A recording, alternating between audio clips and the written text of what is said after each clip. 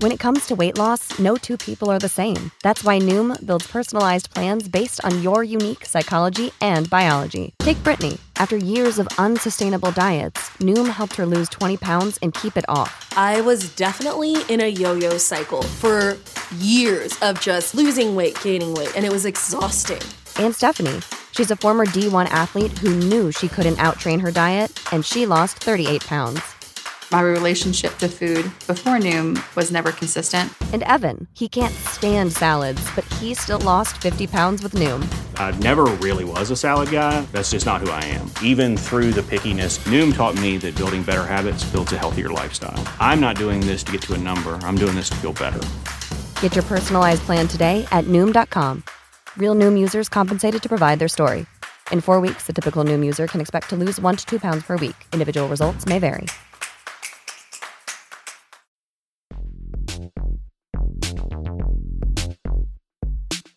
Yes, hi there. Welcome back in. It's one of my favorite weeks and weekends of the year, and that would be Final Four weekend in college basketball. And man, do we have a doozy of a semifinal storyline between Duke and North Carolina one more time, with Coach K's final game potentially hanging in the balance. So much to talk about, from that to what is Fox going to do with their number one NFL crew.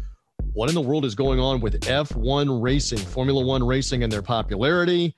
What do Apple and Major League Baseball have to do with each other? And how does any and all of that tie into seafood and Kentucky and Louisville fans maybe fighting? We are going to tie it all in on the sportsmediawatch.com podcast, or at least attempt to. I am the somewhat capable host. He is the purveyor, the owner, the operator of sportsmediawatch.com, Mr. John Lewis. Back aboard, a.k.a. Paulson, for another week. How are you, sir? Doing well. You know, semester coming to a close, the home stretch. But other than that, doing great. I just need to say at the beginning of the show, you're not going to make any G.I. Jane jokes, are you, at the top of the show, where I might have to deal with you up on stage? What exactly? I know Will Smith played Muhammad Ali in the movies, but the open hand slap heard around the Academy Awards and around the motion picture industry took place on Sunday. So before we get into March Madness and anything else, I know it's not sports media per se, but what do you make of that from Sunday night in the Oscars? Well, one, I'll say I didn't see it. I went to bed at 9:00 on Sunday, and I'm grateful for having done that, because you never want to be awake and on social media when something like that happens, because you'll say a lot of really dumb stuff, as so many people did. And, you know, the reality is that that was madness, ridiculous, you know, and of course, like everything, it's another debate, right? We embrace debate in this country. Everything becomes fodder for debate. The interesting thing, at least one poll that came out from David Shore, who, if you follow politics, you know, he's had a lot of things to say over the past couple of years about certain things. He came up with some numbers today that were very interesting, because it's not a clean division. It's not that you can say, well, Biden voters think this and Trump voters think that. It's a weird kind of mix where it's young women who feel a certain way, but also older or religious people who feel a certain way. And when it comes down to it, on the political heuristic, right, Biden and Trump, it's like split evenly, but all the demographic groups are kind of mixing and matching. So it's tough to figure out like where people stand on this. I can say that I personally think that, words are one thing and violence is another thing. Mm-hmm. I'm not part of the group that believes that words are equivalent to violence. So let's go there. Was he out of line to get up out of his seat and go smack Chris Rock in whatever that was? Was he out of line? Well, I guess my thought process would be that if somebody made a joke about someone I love not having hair, and I knew that person was dealing with a medical issue, I'd probably be highly offended.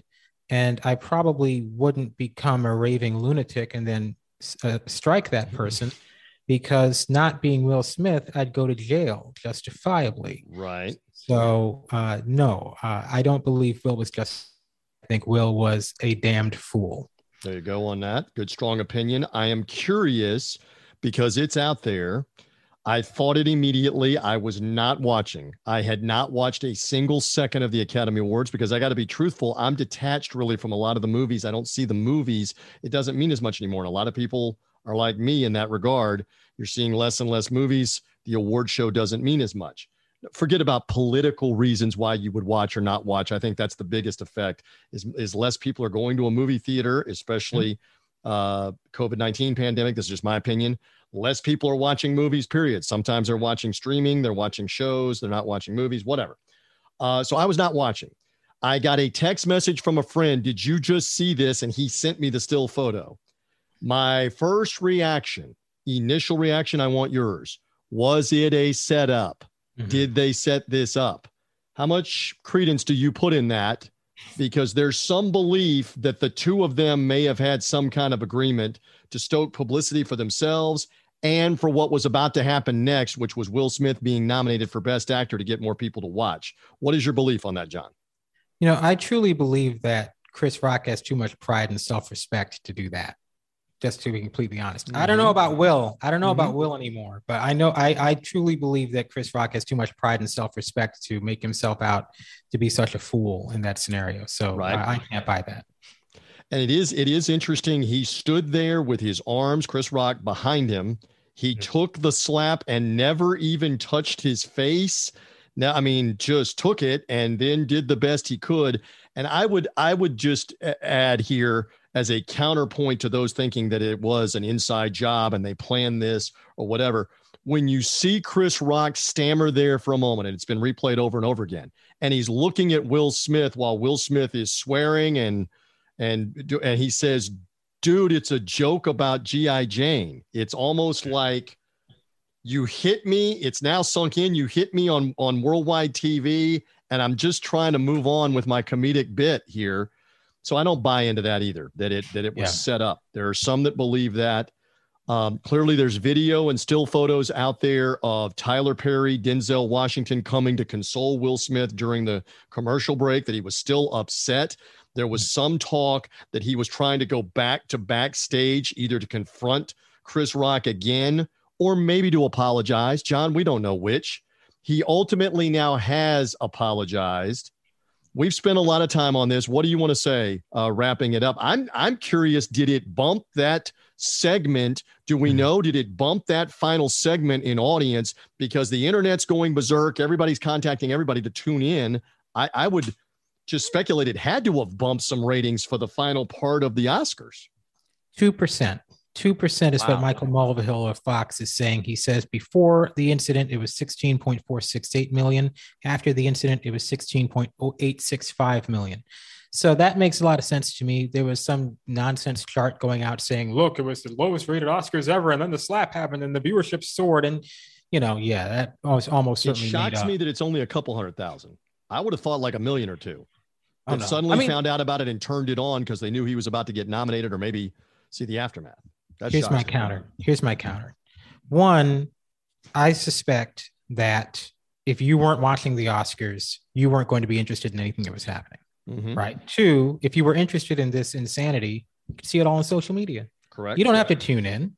By the time you tune in, it's over anyway, and they're back to the boring stuff that you weren't tuning in for to begin with. So the idea that it was going to go, oh my goodness, this incident just happened, I got to go tune in for the rest. That's 1995 thinking, right? It's 2020, whatever year it is now, right? And the reality is that, you can see, how many NBA games I watch without tuning into a single second? I mean, it's a lot. I have League Pass. I don't know the last time I sat down in my house and watched an NBA game on League Pass. It might be multiple weeks. I'm not sure I've done it since the tournament started, right?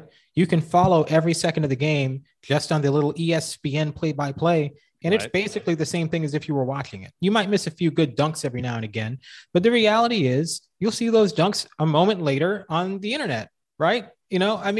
So look, it wasn't going to move the needle. And the reality is you're right that the politics are not the issue that, people might want it to be. But I do think that there's an element of, and maybe I'm just projecting my own feelings here, just being fed up with Hollywood and all of these kind of weird kind of, abnormal folks living these kind of lives that you just can't possibly relate to. And that's not a political statement, right? I'm not saying I disagree with any of their politics, but I'm saying I'm kind of sick of these guys. For me, waking up to that story was just one of those things where it's like, I didn't even want to know anything about this or see anything about it. It's just, just the latest embarrassment from a group of people in Hollywood that just maybe need to be quiet for a little while. Just give us about maybe 3-4 years where you're just kind of not in our lives, in our faces, because it's been just out of control. Now, I'm not saying that's why Oscars viewership has declined. Again, I'm kind of projecting here, but I know that as someone who's never watched the Oscars, right? So it's not like I was watching it and when it was at 40 million a few years ago, I wasn't watching it then. But it just, I don't know. I would inject. I used to watch it all the time. Again, when I had connections to the movies and I had seen the movies and I wanted to know, okay, are they going to honor this actor, this actress? Is this going to win Best Picture or not? I'm disconnected now. We don't go to the movies in my house anymore. I don't see them anymore. I couldn't tell you who was really nominated anymore.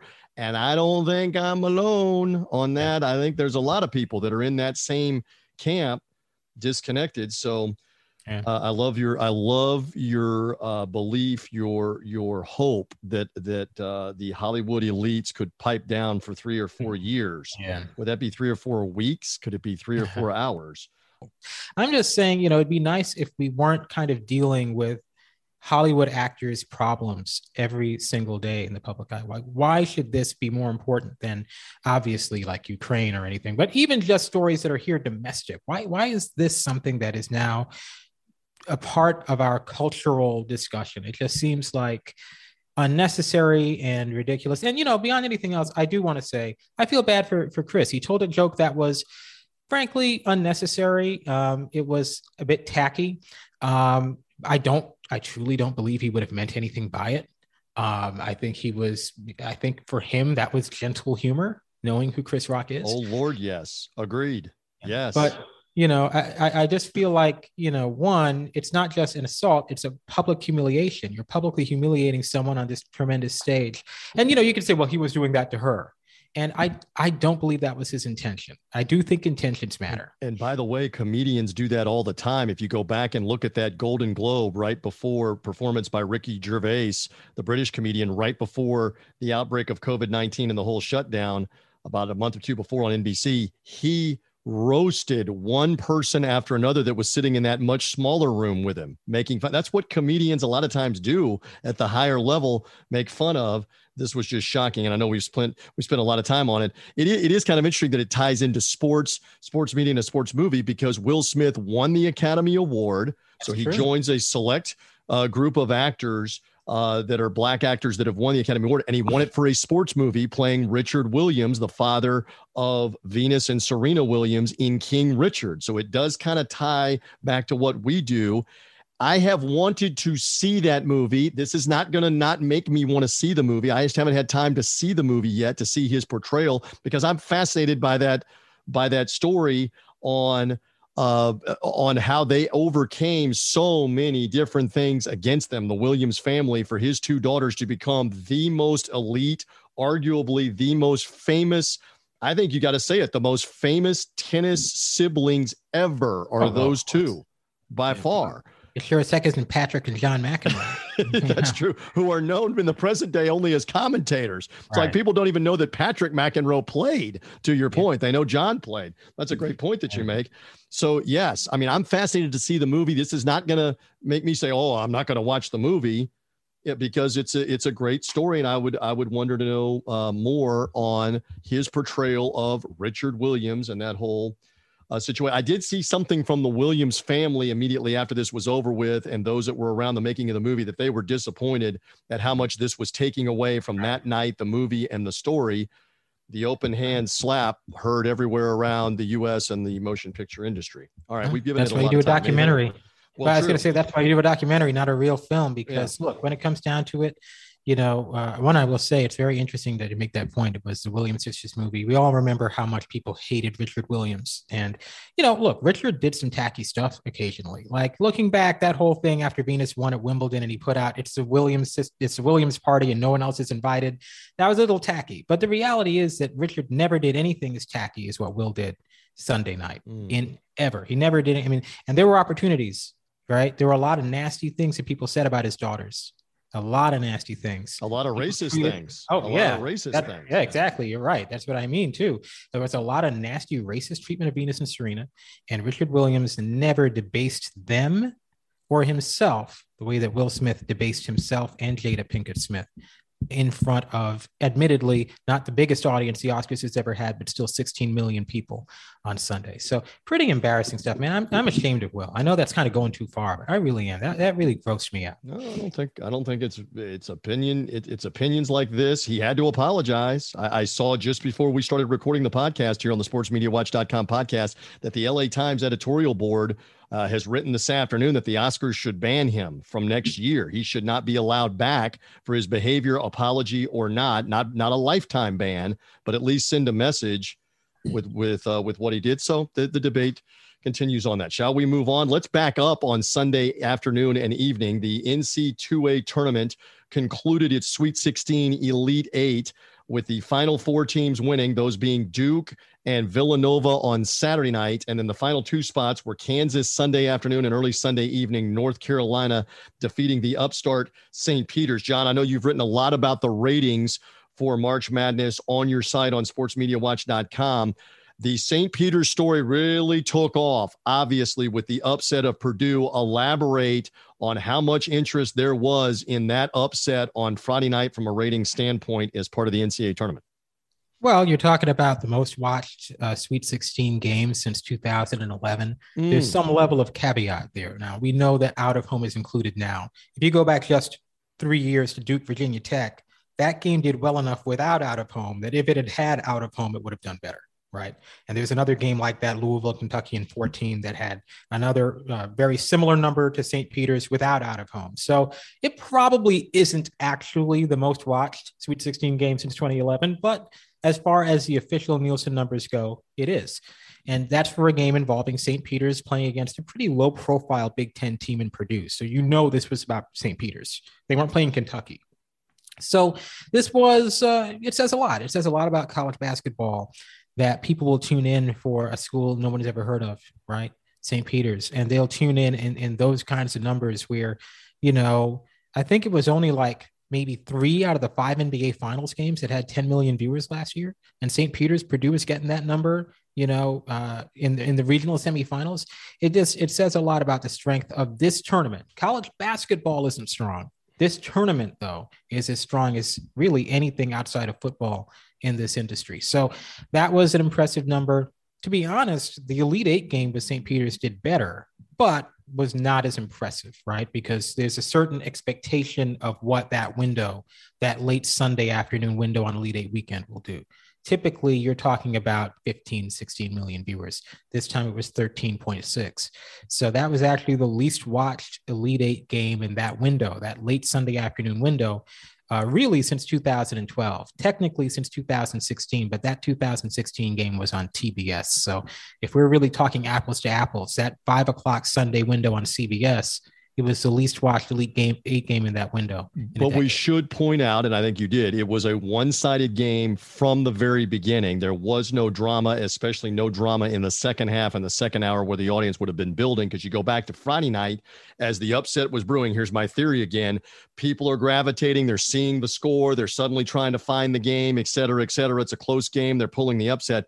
You had none of that. North Carolina got out to a 20-point lead in the first half, controlled the entire second half. It just really was a one-sided game. And it was kind of the same thing in the earlier game with Kansas and Miami, where they wiped them out in the final 15 minutes of the second half, blew them away. So as far as the lead in, it also hurt too that they were one-sided games. None of it came down to the final seconds or a last-second shot in any of the 4 Elite Eight games. I'm wondering how much – again, you do this and you do it so well. Articulate for our audience here on the podcast. How much was the Duke Arkansas Saturday night hurt by the fact that it was cable, not CBS, in your opinion? Maybe you don't think it would have mattered that much for it to be on the over-the-air network. Well, it's a very interesting thing because what I've noticed so far in this tournament is that TBS isn't really drawing, TBS and TNT and True TV, they're not drawing the way that we've seen them draw before. Now, that game, Duke, Arkansas, it's, I think, the third most watched regional final ever on cable. So right. Obviously there's 16 total over these many years. And so it did well from that standpoint, but it was fewer viewers than Virginia Purdue in 19 on TBS. Now, that was a classic. That was a great game, yes, went to overtime. But, it's Virginia Purdue. Neither of those teams is Duke, right? And so you have Duke with out of home and the Krzyzewski storyline that is getting fewer viewers than Virginia Purdue, which didn't have any of that in 19. So that is interesting. And as we look forward to this Final Four, it's the best Final Four on paper that they've had since 15, when you had Duke and Kentucky in separate games. You have Duke, North Carolina, and then you have Kansas, Villanova. Those are big teams. Now, maybe not Villanova. I mean, Villanova doesn't really draw. They're not in that same category with them. But, Duke, North Carolina, if that was on CBS, sky's the limit. It's on TBS, and I don't know. Do you believe that in this case that a Duke Arkansas game was $1 million less maybe than it would have been on CBS? Is that fair? Is that accurate? Depends on the time slot. Because if it was in that late Sunday time slot, I think it would have been 16 million, right? Even with the margin, it wasn't nearly as big a blowout as UNC St. Peter's. So I think it would have been around that normal 16 million mark. In the Saturday night window, it's tough because CBS so rarely gets that Saturday night window. You have to go back to 16, the last time they had the Saturday night game, and it was 11.6 million for Villanova, Kansas for that window. So obviously that's better than 10.34. So maybe around 11, 12 million, maybe even 13 million if it was, But I do think that ultimately TBS is in fewer than 80 million homes. This is the first time in 4 years they've carried the Final Four. Remember, they were supposed to carry it in 20, but they didn't. So not only is TBS in fewer homes, but the habit that they were trying to build of every other year it's on TBS, because of the cancellation 2 years ago, that's gone. There's a lot of people who are like, wait, it's on TBS. What are you talking about? Because it's been that long. There was a run there, I think 14, 15, 16, and 18, where TBS had the national semifinals every year, except for 17. Right. So people were getting used to, we have to go watch the national semifinals on TBS because of the way that COVID worked out hitting in 20. The last, so you've had it 19 on CBS, 21 on CBS, and there's just people who might not be used to the idea of tuning in for those games on cable. So that might hurt. It's still going to do well. It's still going to be up comfortably from last year. I mean, remember last year, everyone talks about the NBA and, NHL and all the other leagues that took a hit due to COVID. The tournament took a hit last year. Those numbers were better than they were for, say, the NBA and the bubble, significantly better, but they were still way lower than anyone is used to for the Final Four, right? Compared to any pre-COVID year, those were not good numbers. So just that alone, I mean, last year, Gonzaga, UCLA was 14.94 million. I mean, Duke UNC should, even on cable, I'm going to say 20 million. I mean, I think. And it may be north of that. It may be. Well, when it was Kentucky, Wisconsin, and that was the biggest game ever on cable, including the two national championships that Turner has aired. But neither of those national championships in 16 and 18 did as well as Kentucky, Wisconsin did in the semifinals in 15. That game had 22.6 million. I just can't see this game getting to that level because, TBS, fewer than 80 million homes. People aren't used to watching the Final Four there after that 4-year absence. So I think that will hurt it. And the reality is Duke is not at the Zion level of 3 years ago. They're not drawing like that. The Krzyzewski story matters, but it's not at that level. I think you said that last week. I think it has heightened now with the 2 wins and the fact this is their arch rival. Obviously that goes in the stew pot, and you've already said it can be 20 million or maybe more. I really believe the story, and as the week picks up, again, John and I are releasing the podcast earlier in the week. As the week picks up and Thursday becomes Friday and Friday turns into Saturday, there will be a lot of casual sports fans and even non-sports fans that will begin to pay attention. He's playing the arch rival again, even though he's not playing. He's coaching against the arch rival again, and this could be his final game. I'll cut it on. I'll see, are they winning or are they losing? Maybe I'm wrong about that, but I think it could be north of 20. It's interesting. The barometer is the Kentucky-Wisconsin game. And what did you say? 22.5 million? Yeah, 22.6. That's a large number for them to obtain, which is what your point is for Saturday. Well, it's also worth noting there isn't a single basketball game in 5 years that's had 20 million viewers. Wow. Not one. Not even national championship games, to your point. No national championship games, no NBA Finals games. The last basketball game with 20 million viewers was Durant winning his first title with the Warriors, Game 5 against the Cavs. Because remember, that next year, it was a 4-game sweep, right, between the Warriors and Cavs. And then LeBron made the ill-fated decision to go to L.A., and, that kind of was the end of that, and the bubble and all of that. The NBA is still trying to pick up the pieces. As far as college goes, there hasn't been a college game since with 20 million since that same year, 2017, UNC Gonzaga. And then the next national championship was on Turner. And then the year after that, it was Virginia, Texas Tech, which is not the most appealing matchup. Correct. And then, last year. So a whopping 5 years without 20 million viewers for any basketball game. And I do think Duke UNC should end that streak. But it's important to point out that TBS is up. This is actually, let me not forget this. It's only on TBS. Right. So that's a big difference. Back in the day, when TBS would do the Final Four, it was the team cast. Remember this? They would have your biased announcers, and every year, like clockwork, people would tune into TNT, hear a bunch of biased announcing, and go to Twitter and be all upset. And be berserk. Exactly. But that's not happening this year. So it will be very interesting to see, because those mega casts ultimately, you have diminishing returns, but on the NCAA level, those megacasts were a big factor. You would get 2 million viewers. Let's see. Let me go back. I still remember, you can look and find it. The first year that they did it in 2014 in North Texas, I was there. My colleague, Mark Wise, who's one of my great friends in this business, he was on the Florida Teamcast, the University of Florida Teamcast, which was the first time they had ever done it for that first semifinal game. And I want to say they got around 2.5 or 3 million people to watch it. And he was being vilified on social media for being such a biased homer by all the UConn fans, et cetera, to your point that they didn't realize this is a biased team feed. And oh, by the way, another channel has the UConn announcers on it. Go find the other channel. Yeah, it was 3.7 million for that Florida Teamcast. Wow. 851,000 for the UConn Teamcast. So the real reason behind that is Florida was on TNT. That's right. UConn was on True TV. But what's really interesting is that 3.7 million for the Florida Teamcast, 7.1 million for the main broadcast on TBS.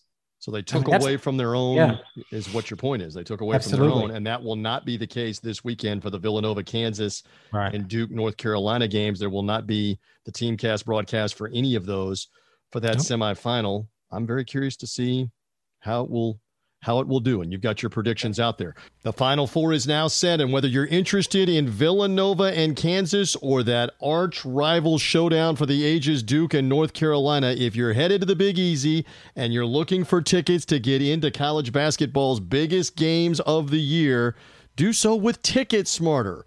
Why? Because they've got 100% satisfaction guaranteed, the most competitive pricing that you can find out there on the secondary market, and we've got a promo code as well. You can take $10 off your order every time that you use the code COAST22. COAST, C-O-A-S-T, COAST22. Take $10 off with TicketSmarter off the mobile app or off of TicketSmarter.com. Again, your satisfaction is guaranteed. Get selection on the best seats, not just for the Final Four this weekend, but for any events. They have over 100,000 of them on TicketSmarter. Go to the TicketSmarter mobile app.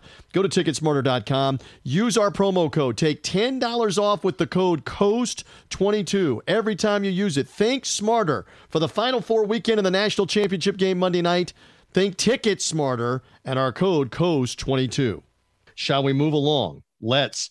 On the sportsmediawatch.com podcast. Last week at this time, we were wondering about what Fox Sports would do at the top of the food chain, if you will, for the NFL on Fox, with Joe Buck and Troy Aikman both having departed for the ESPN Monday Night Football gig. Would they promote Kevin Burkhardt, one of their rising stars of the last few years, on the number 2 NFL team? It does, in fact, look like that. There's no official announcement. But, John, what is the latest here? Because it looks like Burkhardt will assume at least the number 1 football duties. Yeah, well, look, it's a great story. We know his background coming in, used car salesman, decides to give it another shot and ends up calling a couple of Super Bowls. You make movies out of that. If they ever do a movie about an announcer, that'll be the story that they choose. We'll see what happens. It's going to be a lot of pressure. It's going to be, for him, pressure he's never received, attention he's never gotten, in a role where the previous occupant, Joe Buck, was loathed by so many people every week on social media. They would rip him to shreds. He's got to, look, hey, I'm sure anyone in this industry has a thick skin, but if he doesn't have one yet, Burkhardt's going to need to develop it, because it's scrutiny he's never received before. Look, when it comes down to it, it's worth it. And 2 Super Bowls in 3 years. If he screws up this one, there's another one in 2 years. How wonderful, right? So, I thought you were going to say if he screws this one up, maybe he's not doing the one in 2 years. He'd have to really screw it up, right? Yeah, he'd have to slap Greg Olsen across the face, right? So, do you believe that pairing will stay there and they are the new Buck and Aikman together, the former Summerall and Madden, they're the new number 1? Do you believe that is the case? It's a lot of pressure, because it's not just Buck and Aikman, it's Summerall and Madden. There's only been 2 number 1 teams that Fox has had the entire time. That's nearly 30 years that Fox has had the NFL. Right. I'm not even sure if CBS had the NFL for as long when Fox took over. So you're looking at just immense pressure to fill. Aikman is also somebody people have kind of turned on over the years and don't seem to like that much on social media, but the respect level is so high. Greg Olsen, who has been kind of, eyed for quite a while. A lot of people were very much into him. It was him and the Browns guy. What was his name? Joe Harris? Joe Thomas. Joe Thomas. Yes. Joe Thomas ended up at NFL Network, and not really a particularly prominent role if you're not a football junkie. For Greg Olsen, this is an opportunity to become a major celebrity that people know, whether or not they care about football. That's what Madden was. That's what Romo kind of is. That's what Chris Collinsworth kind of is, getting to do Olympics and things like that. It's an entirely new lifestyle, right, of being that number 1 guy. Now, doesn't mean he's going to get it. I was surprised to read that Fox kind of seems to be maybe waffling and wanting to weigh their options, but they don't really have anybody else that they could put in that role. What are they going to do? Get Jay Cutler again? The reality is that they're pretty limited. So, yeah. Jay apparently wants the gig. I saw him putting out there that he would love to do TV again, because he tried. Well, it'd be the 1 year with the Dolphins. It'd be for the first time. Yeah. It'd be for the first time, because he left. What did he even do a preseason? I think he did a mock game. I don't think he did an on-air game. Maybe he did do one on-air preseason game. Then he left to go play for the Miami Dolphins back about 3 or 4 years ago, and now has had the personal problems, divorced the wife. They had the reality show. Who knows if he gets touched anymore to do any of these broadcasts for football. Just one more. Do you believe that Kevin Burkhardt also is now going to be the lead guy for Fox's baseball, or will they split that and give that to someone else when Buck had been doing both? What's your opinion? Give me a take on that, John Lewis.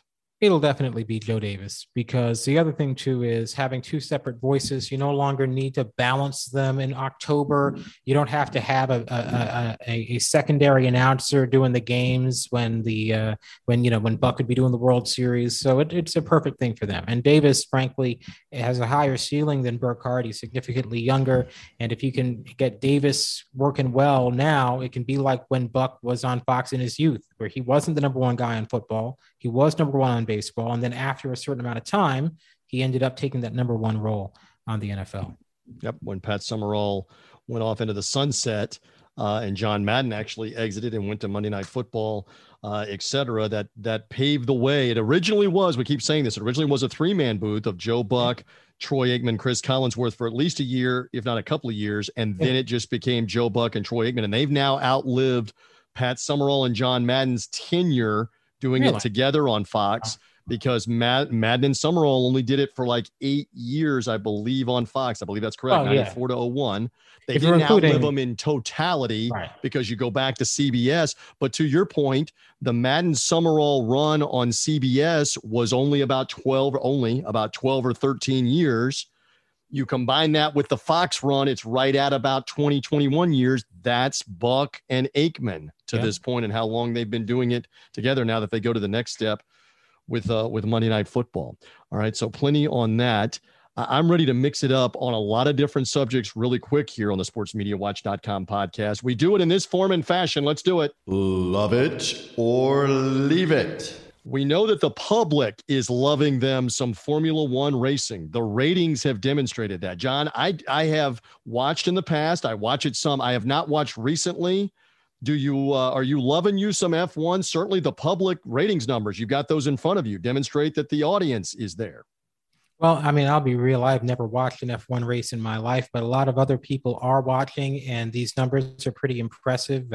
They had a rare afternoon Sunday start over the weekend for the Saudi Arabian Grand Prix and averaged 1.45 million viewers, the number 8, I think, race ever on US TV, slightly behind the 2002 Canadian Grand Prix on ABC, and the second most watched F1 race ever on cable.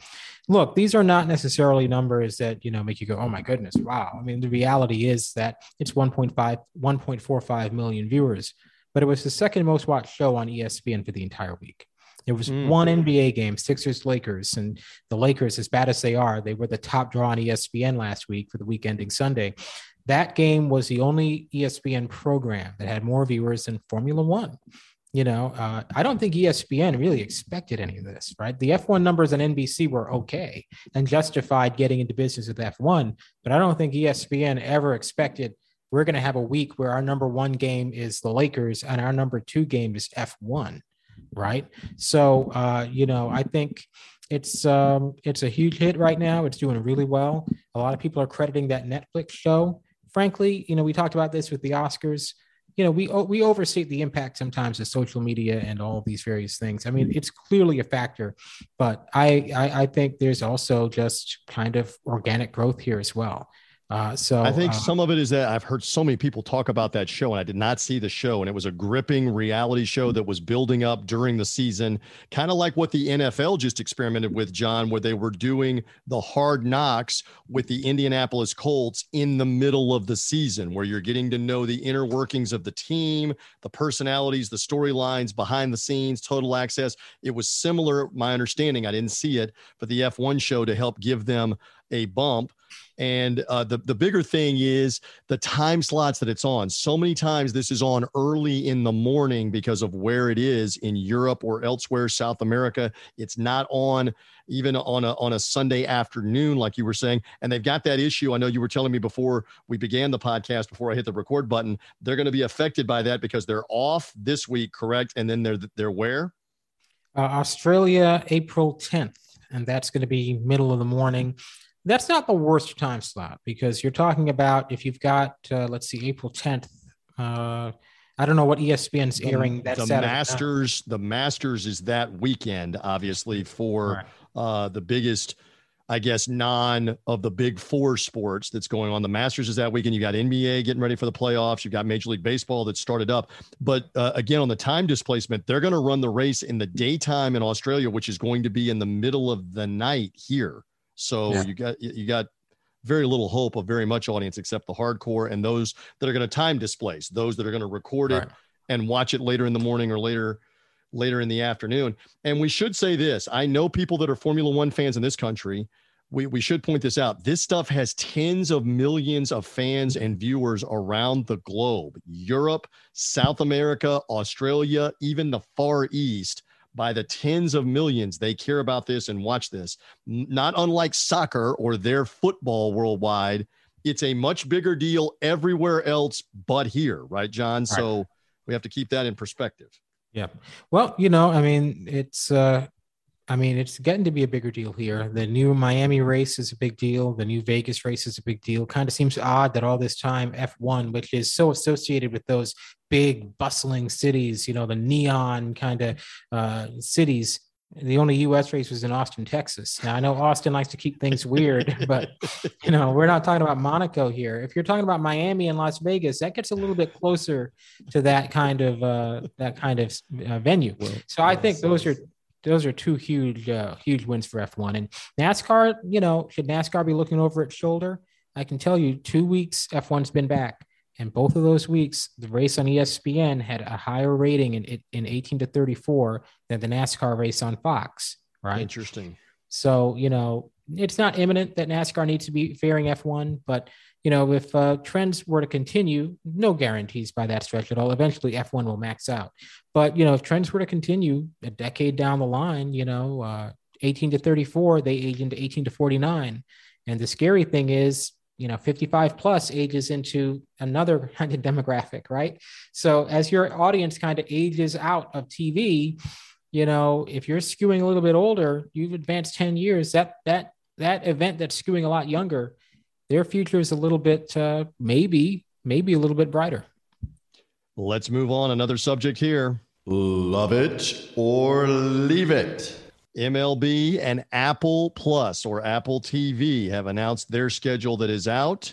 Do we think the public's going to love this? Are they going to leave it? You've seen some of the teams already. They're going to feature as many as they can, and it's a Friday night game, correct? They're going to do? Yep.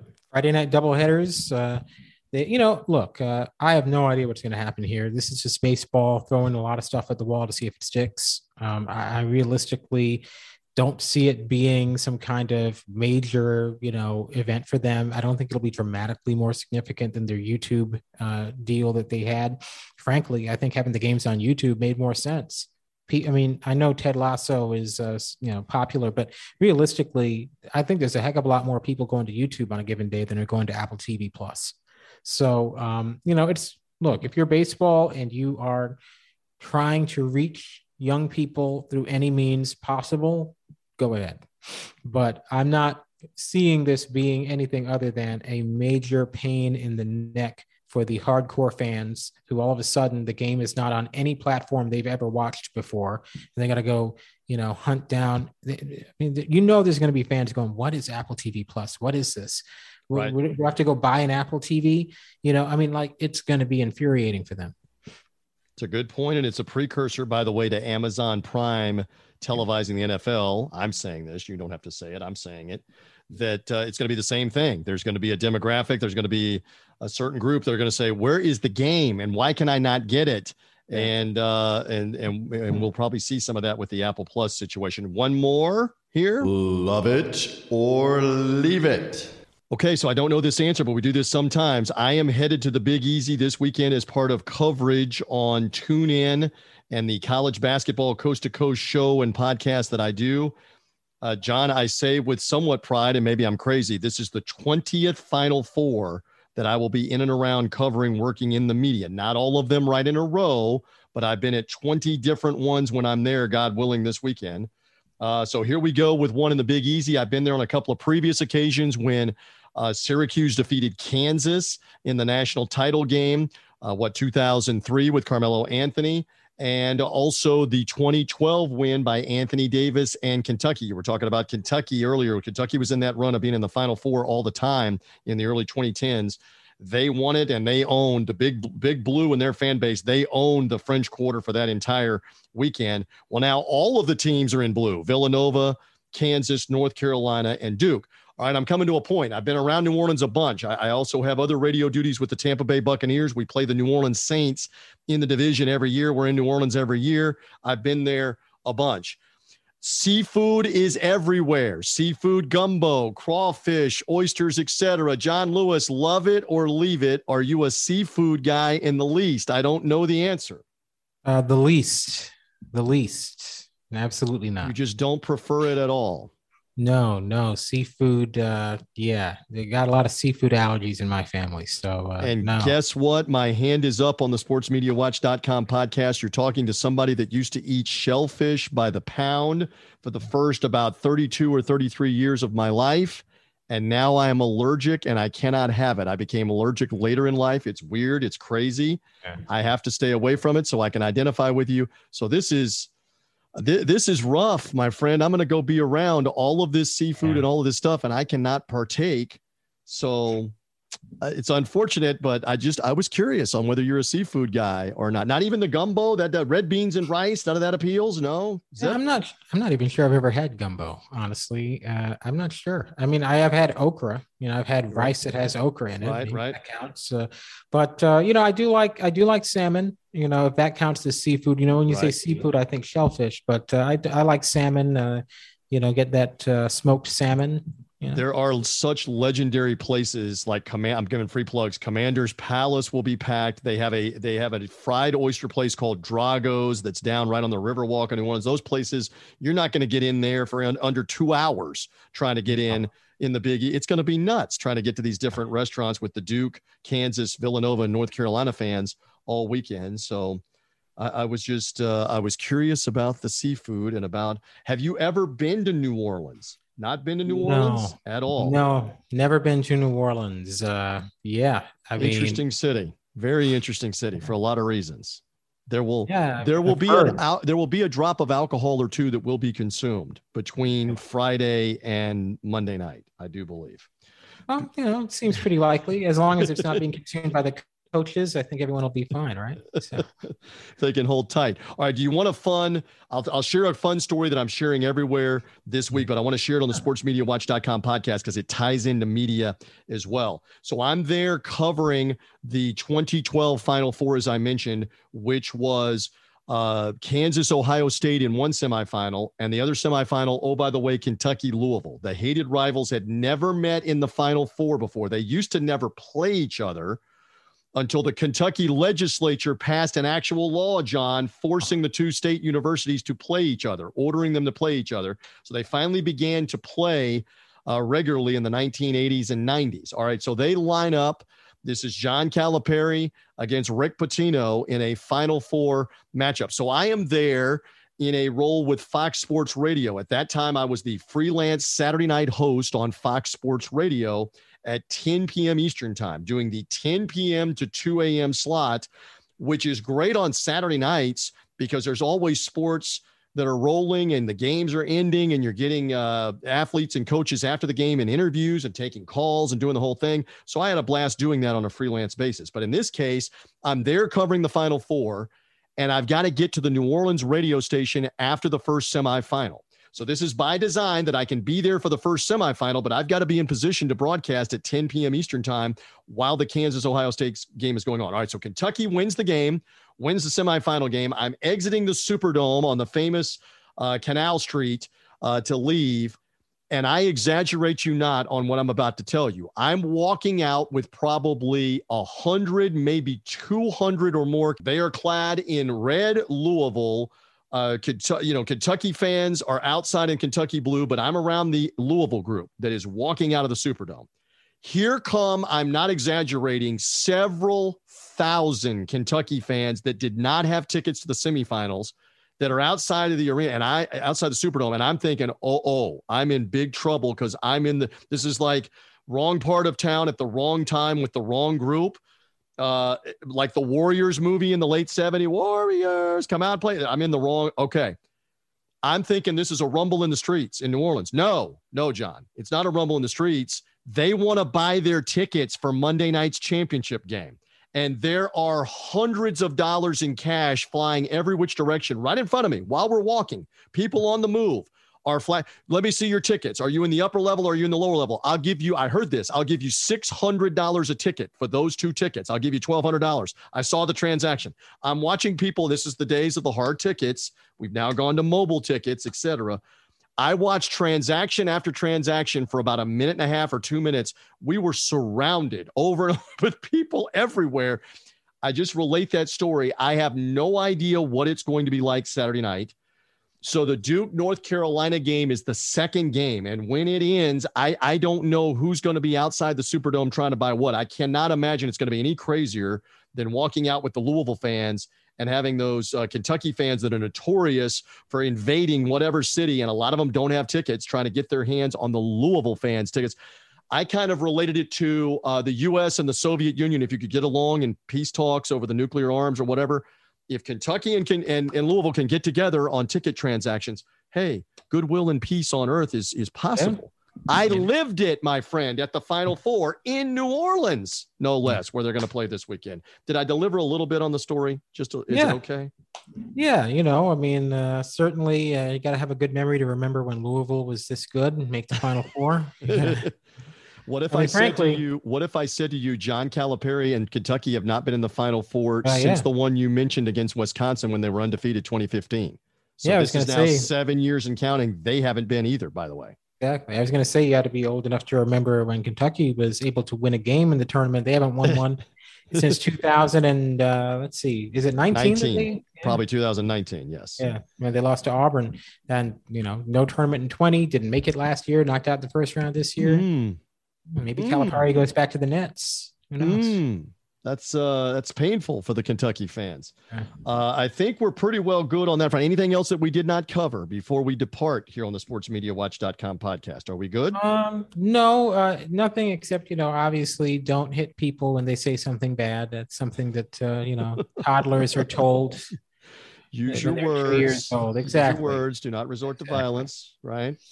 Especially when he had made fun. We didn't mention this earlier. We're bookending the podcast. He had made fun of Jada Pinkett Smith before, in his Will Smith's presence before. He had made fun of her before. It was not unexpected. All right. So we covered it pretty well. Go back and listen to the beginning of the podcast. I will say, don't, try not to make fun of people's appearance for any reason, even if you don't mean anything by it, because people can be pretty offended by that kind of thing. But of course, there is no joke that's ever been told that justifies being assaulted, which, again, kind of seems like an obvious point. But I hear you on that. I think it's a good way to conclude. Looking forward to the Final Four this weekend. As we mentioned, it won't be long here before the baseball season starts up. The Masters Golf Tournament. We'll talk about that maybe a little bit next week as well. Lots and lots to cover and go over. And we're ready to see what will happen with Duke and North Carolina. When we come to you next, we'll know about the final chapter for Coach K at the Final Four in the Big Easy. Did they beat North Carolina and get to the title game, or did the arch rival ruin it again? Where John Lewis, his last game at Cameron Indoor Stadium is a loss to North Carolina, and his last game ever is a loss to North Carolina if they don't win Saturday? Ultimate bragging rights. They might have to start paying Hubert Davis some money if he's able to. If they do get the win. Let's see what will happen here with the storyline and the fairy tale, if there is one for Duke to go out on top, or will Villanova and Kansas maybe be able to ruin it? One of those two on Monday night. We'll see. We do know this. We enjoy doing the sportsmediawatch.com podcast, whether you found us through John's site, whether you found us through a social media link. Don't be hesitant. Follow or subscribe. And we've seen some audience growth in recent weeks. Follow and subscribe on Apple Podcasts, Spotify, Google Podcasts. We're out early in the week breaking it down. John does a fantastic job on his site, but we incorporate some of that in the podcast. Hopefully you enjoy the listen. Put the words, the spoken words to the written words here on the podcast. John, thank you as always. Have a great rest of the week. All right. Thank you. And we thank you for listening to the sportsmediawatch.com podcast. Ohio, ready for some quick mental health facts? Let's go. Nearly 2 million Ohioans live with a mental health condition. In the U.S., more than 50% of people will be diagnosed with a mental illness in their lifetime. Depression is a leading cause of disability worldwide. So why are some of us still stigmatizing people living with a mental health condition when we know all of this? Let's listen to the facts and beat the stigma. Ohio, challenge what you know about mental health at beatthestigma.org.